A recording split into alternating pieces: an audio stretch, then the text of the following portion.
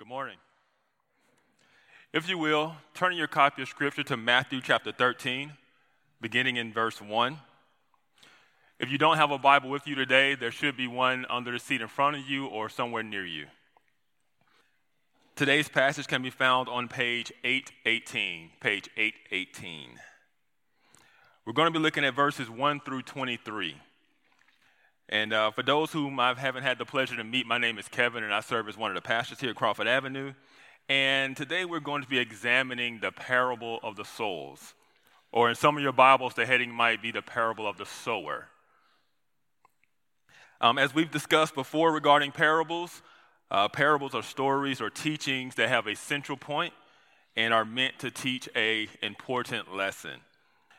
It's important that we don't get too wrapped up in every single detail of the parable, but we want to learn the lesson that is being taught through the parable. And so today's parable is unique from a standpoint that we don't have to wonder what it means, because Jesus tells us what it means in our text. So what we want to do this morning is to examine the main principles of the parable and to see its implications for us today. The parable of the soils is ultimately about the mystery of kingdom ministry or gospel ministry. How are people brought into the kingdom of God, and why do some people produce spiritual fruit in their lives and others do not? So let's look at our passage and see what the Lord has to teach us this morning. Matthew chapter 13, verses 1 through 23. That same day, Jesus went out of the house and sat beside the sea, and great crowds gathered about him, so that he got into a boat and sat down. And the whole crowd stood on the beach, and he told them many things in parables, saying, A sower went out to sow, and as he sowed, some seeds fell along the path, and the birds came and devoured them.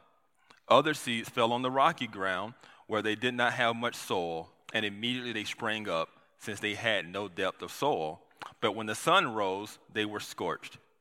And since they had no root, they withered away. Other seeds fell among the thorns, and the thorns grew up and choked them. Other seeds fell on good soil and produced grain, some 100-fold, some 60, some 30. He who has ears, let him hear. Then the disciples came and said to him, Why do you speak to them in parables? And he answered them, To you it has been given to know the secrets of the kingdom of heaven, but to them it has not been given. For to the one who has, more will be given, and he will have an abundance. But from the one who has not, even what he has will be taken away. This is why I speak to them in parables, because seeing they do not see, and hearing they do not hear, nor do they understand. Indeed, in their case, the prophecy of Isaiah is fulfilled that says, You will indeed hear, but never understand, and you will indeed see, but never perceive. For this people's heart has grown dull, and with their ears they can barely hear, and their eyes they have closed, lest they should see with their eyes, and hear with their ears, and understand with their heart, and turn, and I would heal them. And here's our explanation. But blessed are your eyes, for they see, and your ears, for they hear. For truly I say to you, many prophets and righteous people long to hear what you see and did not see it, and hear what you hear and did not hear it. Hear then the parable of the sower. When anyone hears the word of the kingdom and does not understand it, the evil one comes and snatches away what has been sown in his heart. This is what was sown along the path. As for what was sown on rocky ground, this is the one who hears the word and immediately receives it with joy.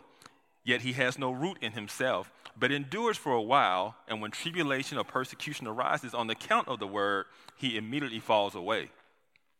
As for what was sown among the thorns, this is the one who hears the word, but the cares of the world and the deceitfulness of riches choke the word, and it proves unfruitful.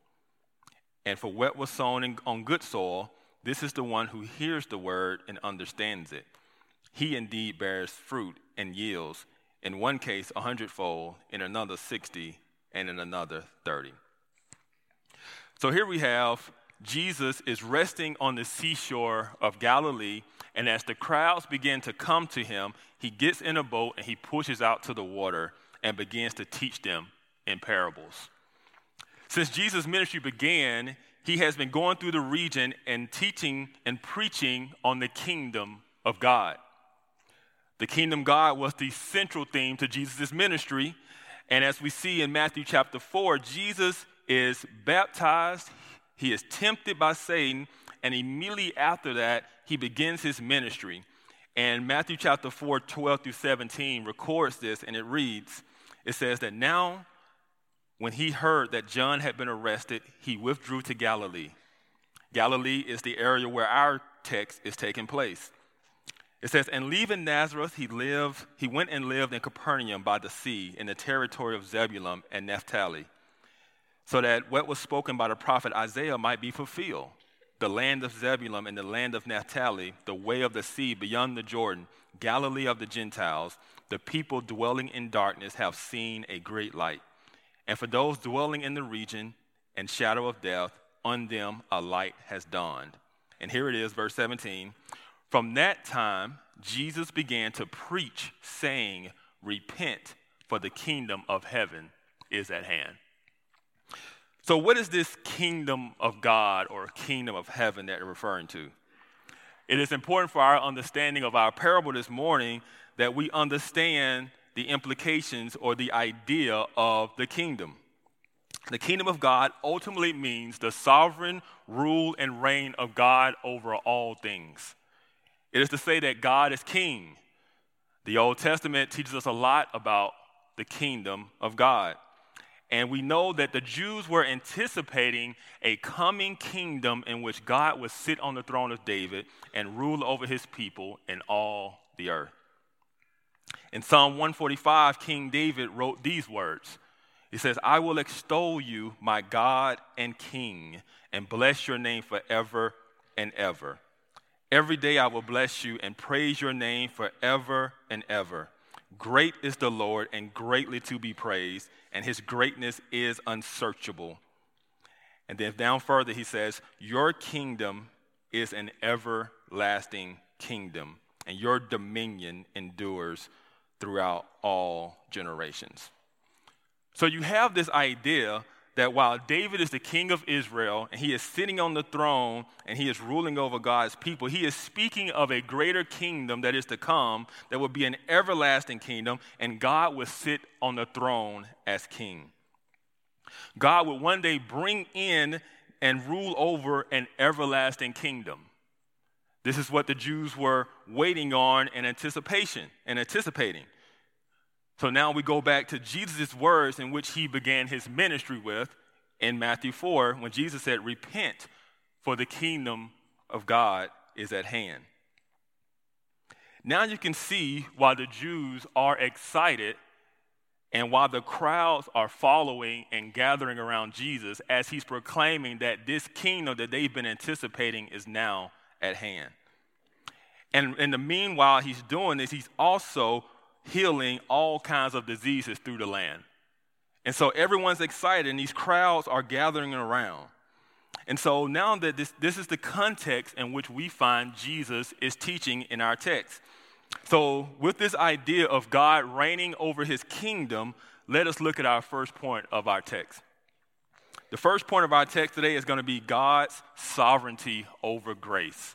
God's sovereignty over grace. Let's look at verses 10 through 17. It reads, then the disciples came and said to him, why do you speak to them in parables? And he said to them, to you it has been given to know the secrets of the kingdom of heaven.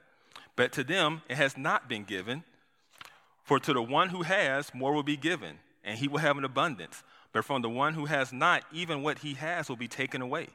This is why I speak to them in parables, because seeing they do not see, and hearing they do not hear, nor do they understand.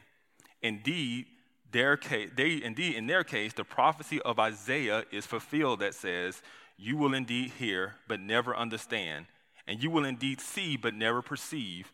For this people's hearts have grown dull, and with their ears they can barely hear, and with their eyes they have closed, lest they should see with their eyes, and hear with their ears, and understand with their heart, and turn, and I would heal them. But blessed are your eyes, for they see, and your ears, for they hear. For truly I say to you, many prophets and righteous people long to see what you see and did not see it, and hear what you hear and did not hear it. So here we have the disciples coming to Jesus and asking him, why does he talk to them in parables? And what Jesus tells them is that he tells them that to them it has been given to know the secrets of the kingdom, but to others it was not given. So you have this idea of Jesus is choosing to give something to some and not to others. One group is blessed and the other is not. This theme is common throughout Scripture as we see Israel is blessed with the things of God and the covenants of God. Nations like Egypt and other nations are not. We see Jacob is blessed by God with the things of God and the covenant of God, and his brother Esau is not. If you flip back in your Bible a page or two and look at Matthew chapter 11, verses 25, you'll see that after Jesus has just condemned certain cities for not repenting as he preached in their cities, he says something that's really interesting to our text today. Jesus says in verse 25, he says, "At that time Jesus declared, 'I thank you, Father, Lord of heaven and earth, that you have hidden these things from the wise and understanding and revealed them to little children. Yes, Father, for such was your gracious will.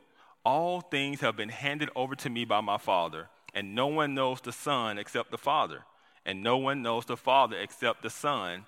And here it is, 'and anyone to whom the Son chooses to reveal him.'" So here we find almost the exact same language or the same principle that we have in Matthew 13. God has hidden certain things from some, and he has revealed them to others by his gracious will. So God is sovereign over who he gives his grace to, and he is sovereign over who he brings into his kingdom. There are some who would say, well, that's not very fair of God. But in reality, we know that no one truly wants fairness. No person who realizes the weight of their sin and the guilt that their sin and the punishment that sin requires wants fairness from God. We don't want fairness. What we want is grace from God. We want grace from what we deserve and the penalties of our sin. So in God's grace, he has chosen to show his love and his mercy to some according to his purposes. You might be asking, what does this have to do with the parable? And we're going to get to that. But in this parable, Jesus gives the parable and he gives the explanation. But in between these two things, Jesus gives us the context that we need to properly understand the explanation when he quotes Isaiah chapter 6. See, Isaiah chapter 6 is a picture of God's future reign on the throne. And while we like to look at God's kingdom in terms of the good things that will come in and the good things that God provides and God making all things new, Isaiah 6 is about the judgment of God's future kingdom against those whose hearts are dull and do not repent of their sins. When we read Matthew chapter 11, Jesus was condemning the unbelief of cities for not repenting. And in our text, verse 13, he explains why they do not believe by quoting Isaiah. Jesus says the prophecy of Isaiah 6 is fulfilled, and then he quotes Isaiah chapter 6, verses 9 through 10. He says, "Hearts have grown dull, their eyes and ears are closed, and in their hearts they do not understand." This is the context for our passage. And now I will admit there have been many, many great sermons preached on Isaiah chapter 6. And I could not do it justice in the time that we have remaining. But what I do want us to understand about Isaiah 6, 1 through 8 is that the prophet Isaiah has had a vision of God in the temple and on the throne. and the train of God's robe has filled the entire temple. And he is surrounded by majestic angels called seraphim. And these seraphim, they have 6 wings, and it tells us that with 2 wings they covered their eyes, and with 2 wings they covered their feet, and with 2 wings they flew. And while they're flying, they're saying to one another, "Holy, holy, holy is the Lord of hosts. The whole earth is full of his glory." And in this magnificent picture of God's holiness and power, Isaiah is brought to the realization that his own uncleanness and the uncleanness of everyone around him. He says, "Woe is me, for I am lost, for I am a man of unclean lips, and I dwell amongst the people of unclean lips. For my eyes have seen the King, the Lord of hosts." And then it tells us that one of the seraphim took a hot coal from the altar and touched his mouth. And the angel said to him, "Your guilt is taken away and your sin is atoned for." So in this vision, you have a picture of God's reign and rule filling the whole earth. And in fully seeing the holiness of God, Isaiah sees his sin and is brought to repentance and made clean. Now that is a simple Cliff Notes version of Isaiah 6. There's a lot in there. And after that, he says that he heard the voice of the Lord saying, "Whom shall I send, and who will go for us?" And Isaiah, in hearing this, says, "Here I am, send me." And the Lord said to him, "Go, say to this people," and the following quote that God gives Isaiah to say to the people is the quote that Jesus quotes in our text in Matthew 13. "Keep on hearing, but do not understand.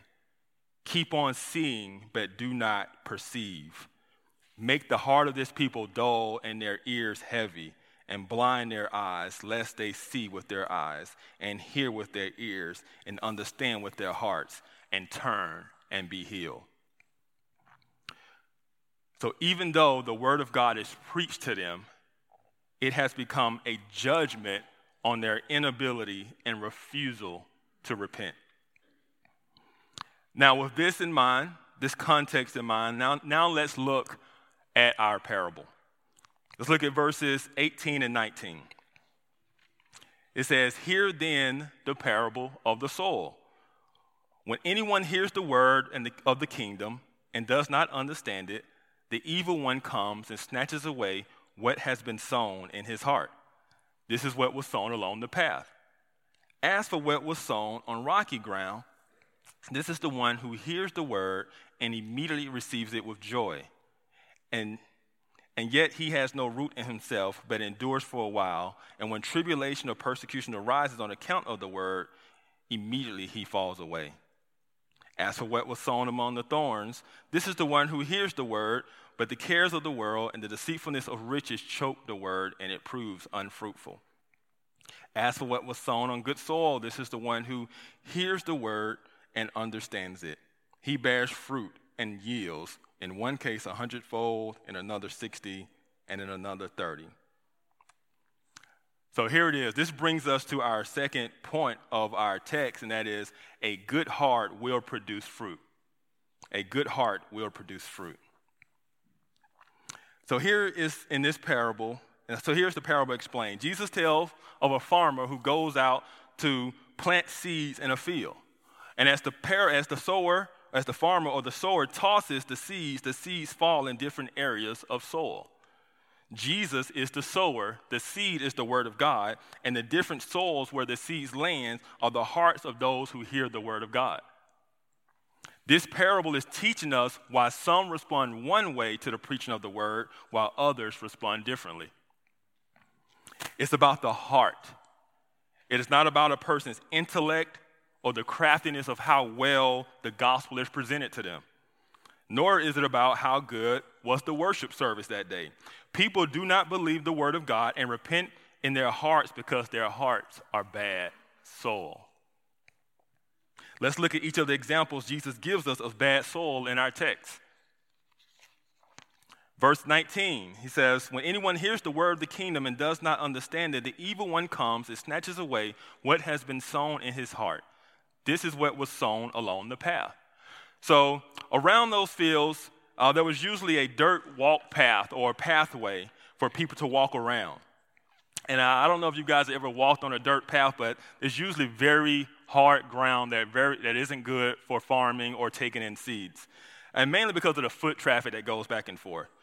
So as the sower is tossing the seeds, or as a person is preaching the word of God, the seed or the gospel lands on a heart that is hard and worn, and the seed of the gospel is rejected. So we're told that Satan snatches it away as a bird snatches away seeds from the ground. So these are the seeds that fell along the path. Verse 20 is our next example of bad soil, and he says, for those who were sown on rocky ground. This is the one who hears the word and immediately receives it with joy, yet has no root in himself, but endures for a while, and when tribulation or persecution arises on account of the word, immediately he falls away. This is amazing because we're told that someone can originally receive the word with joy, but eventually fall away. I think it's important for us to note that this isn't an example of true conversion, although the person originally showed fruit of belief. This isn't teaching us that a person can truly be converted and lose their salvation. This is doing quite the opposite. It is teaching us why there are those among us who appear to be a part of the faith and walking with the Lord, but eventually fall away. Look what it says. It says they have no root, but they endure for a while. Have you ever seen a plant that grows in shallow dirt or like a rock bed or even within the cracks of concrete? They spring up really fast, but when the heat of the sun comes out, they burn. They don't last long. They die out. And this is because they have no root to sustain them. This is why 1 John tells us that they went out from us, but they were not of us, because if they had been of us, they would have continued with us. There is no one who loses their salvation. If a person begins to not show fruit or to leave the faith altogether, it is because they have never believed in their heart to begin with. This is a shallow belief that sits just beneath the surface but has no roots to sustain it.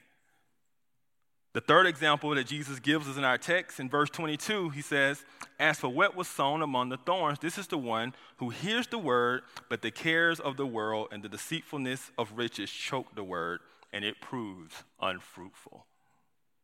Here we have the heart that loves the world and is chasing the things of the world. The deceitfulness of riches chokes the word in their heart, and it bears no fruit. Do you remember the rich young ruler? He came to Jesus and he asked, what must I do to inherit eternal life? And he thought that he was righteous, and he claimed that he had kept the law perfectly. But Jesus, knowing the idols of his heart, tells him, okay, well then go sell all that you have and give it to the poor. And we're told that he ran away weeping because he had great possessions. The point that Jesus was making was not that Jesus wants all rich people to sell everything they have. The issue was this man loved those things more than he loved Jesus. What does 1 John tell us about loving the world? He says, do not love the world or the things of the world. If anyone loves the world, the love of the Father is not in him.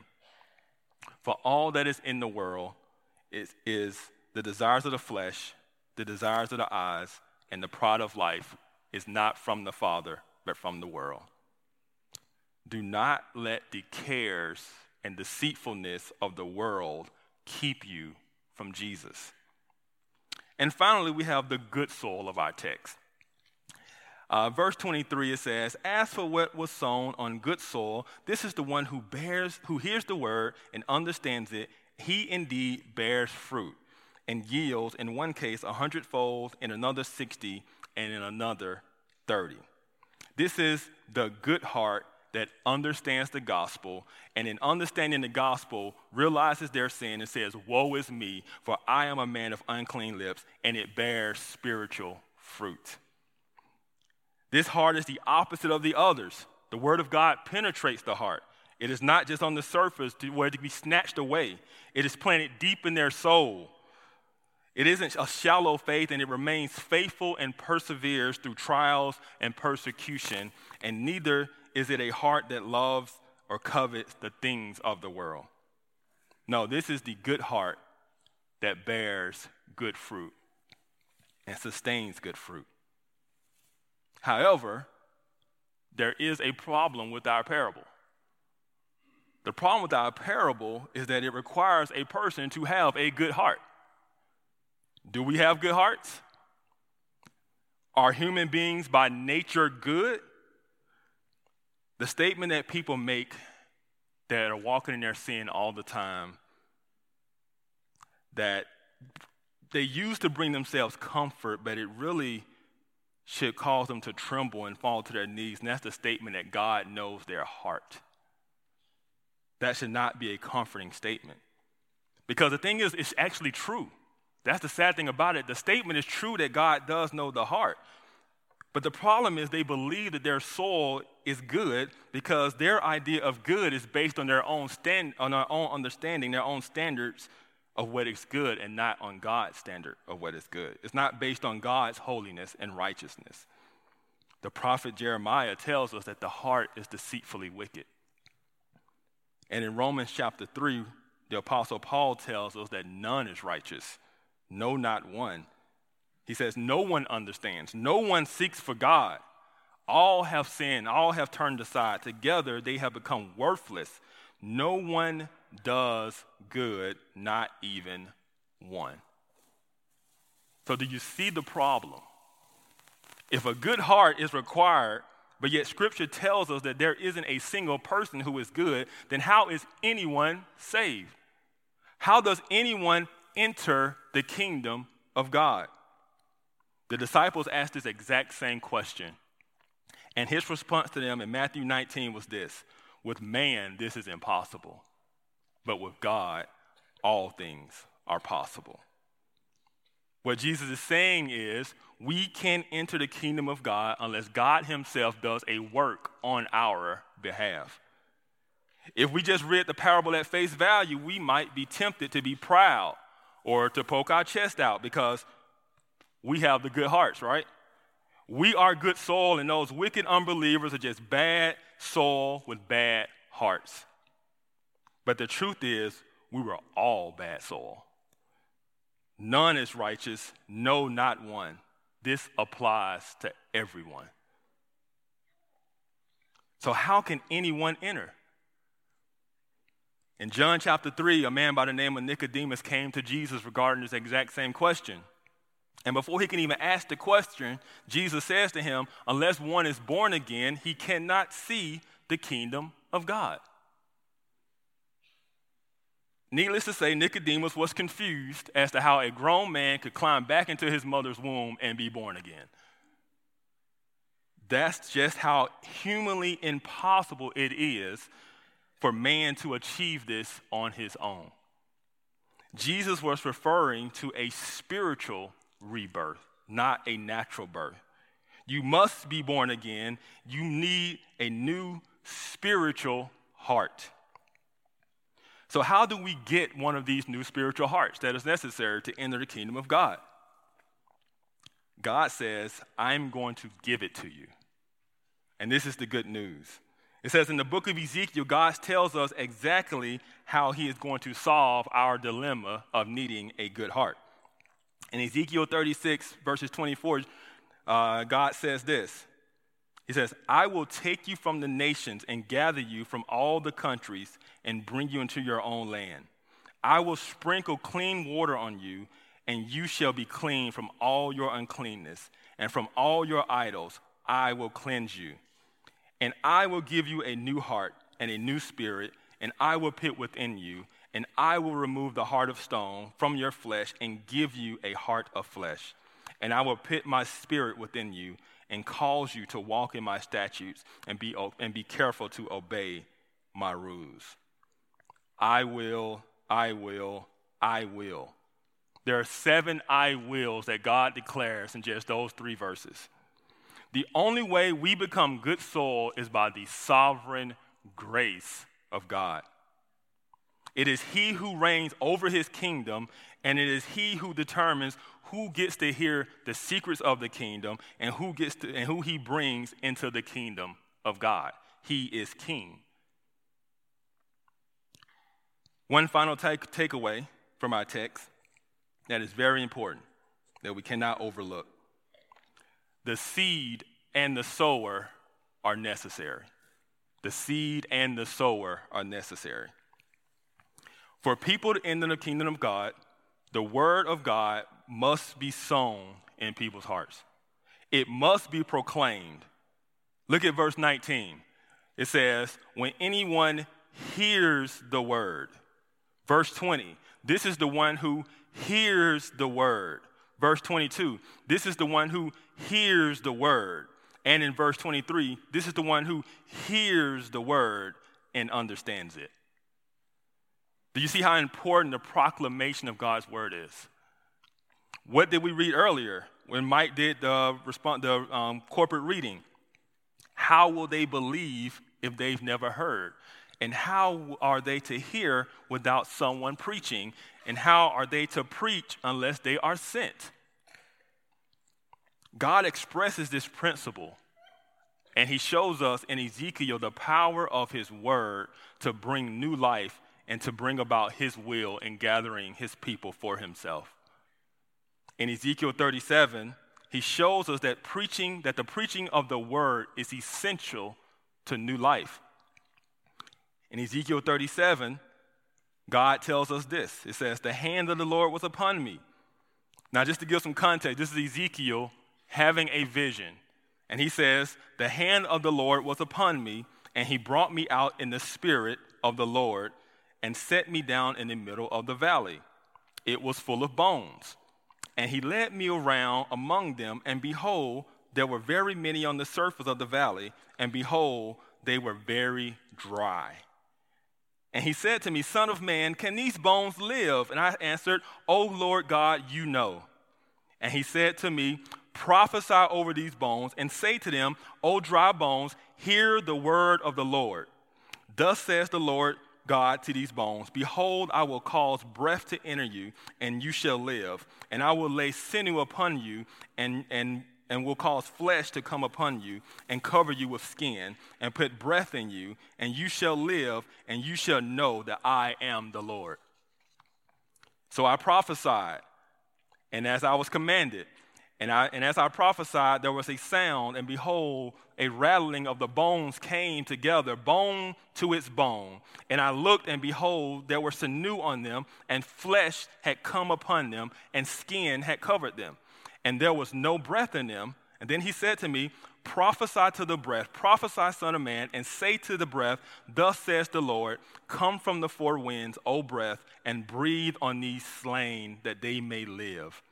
So I prophesied as he commanded, and the breath came into them, and they lived, and they stood on their feet, an exceedingly great army.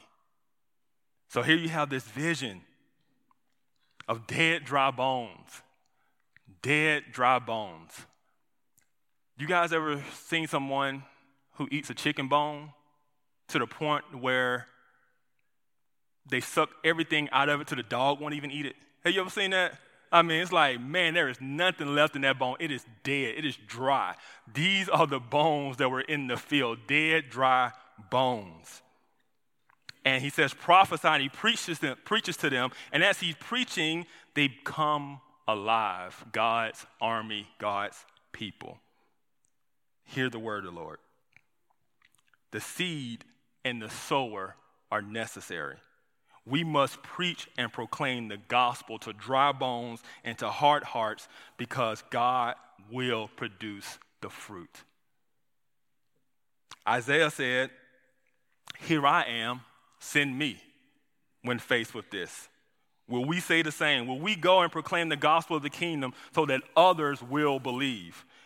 In our homes, in the streets, in grocery stores, in our place of work, will we partner to send others to proclaim the kingdom of God to the ends of the earth? This is the mission. This is what we've been commissioned to do. And in this parable, Jesus is teaching his disciples, and he is teaching us that he is the sovereign ruler of his kingdom. He is the one who chooses who receives his grace and who does not, and it is he who determines who enters the kingdom. So take comfort knowing that for those who have experienced the saving grace of the Lord Jesus, that you are his workmanship, and he will keep you to the end. And as you preach or evangelize to others, take comfort knowing that it is God who produces the fruit and not the eloquence of our speech. The Apostle Paul is the writer of the majority of the New Testament. He went on countless missionary journeys and he planted countless churches. And this is how he describes himself in 2 Corinthians 11. He describes himself as an unskilled speaker. Needless to say, that if you're wondering what Paul's evangelism strategy was, he simply said, I planted and God gave the growth. God likes to take the most broken, unskilled vessels to accomplish his greatest works. So don't worry if you're not the most skilled speaker. Just speak and let God do the work. Whether the message is accepted or it is rejected, it is God who does the work. And if you are here today and you do not believe you are walking with the Lord, repent of your sins and turn to Jesus. He is the King of all that is made, and he will return to establish his earthly kingdom. And when he does, he will gather the harvest that is his, and he will burn the chaff that is not. He is your only hope. And not just that, there is nothing in this that this world has to offer that can compare to the surpassing greatness of knowing Christ Jesus. Give your life to him as your Lord and as your King. Let us pray. Dear Heavenly Father, we come to you today praising you, Father, for you are our King and you are our Lord. We thank you for your sovereign grace by which you have saved us, by which you have turned our hearts of stone into hearts of flesh. You have accomplished for us what we could not accomplish for ourselves. May we take comfort in this, and may we praise you, and may we worship you, and may we go and fulfill your commandment to take this word of the kingdom to all the ends of the earth. We pray for the lost. We pray for those who don't know you. Give us courage to speak and to trust that it is you who provides the increase. Allow us to plant. In your Son Jesus' name we pray.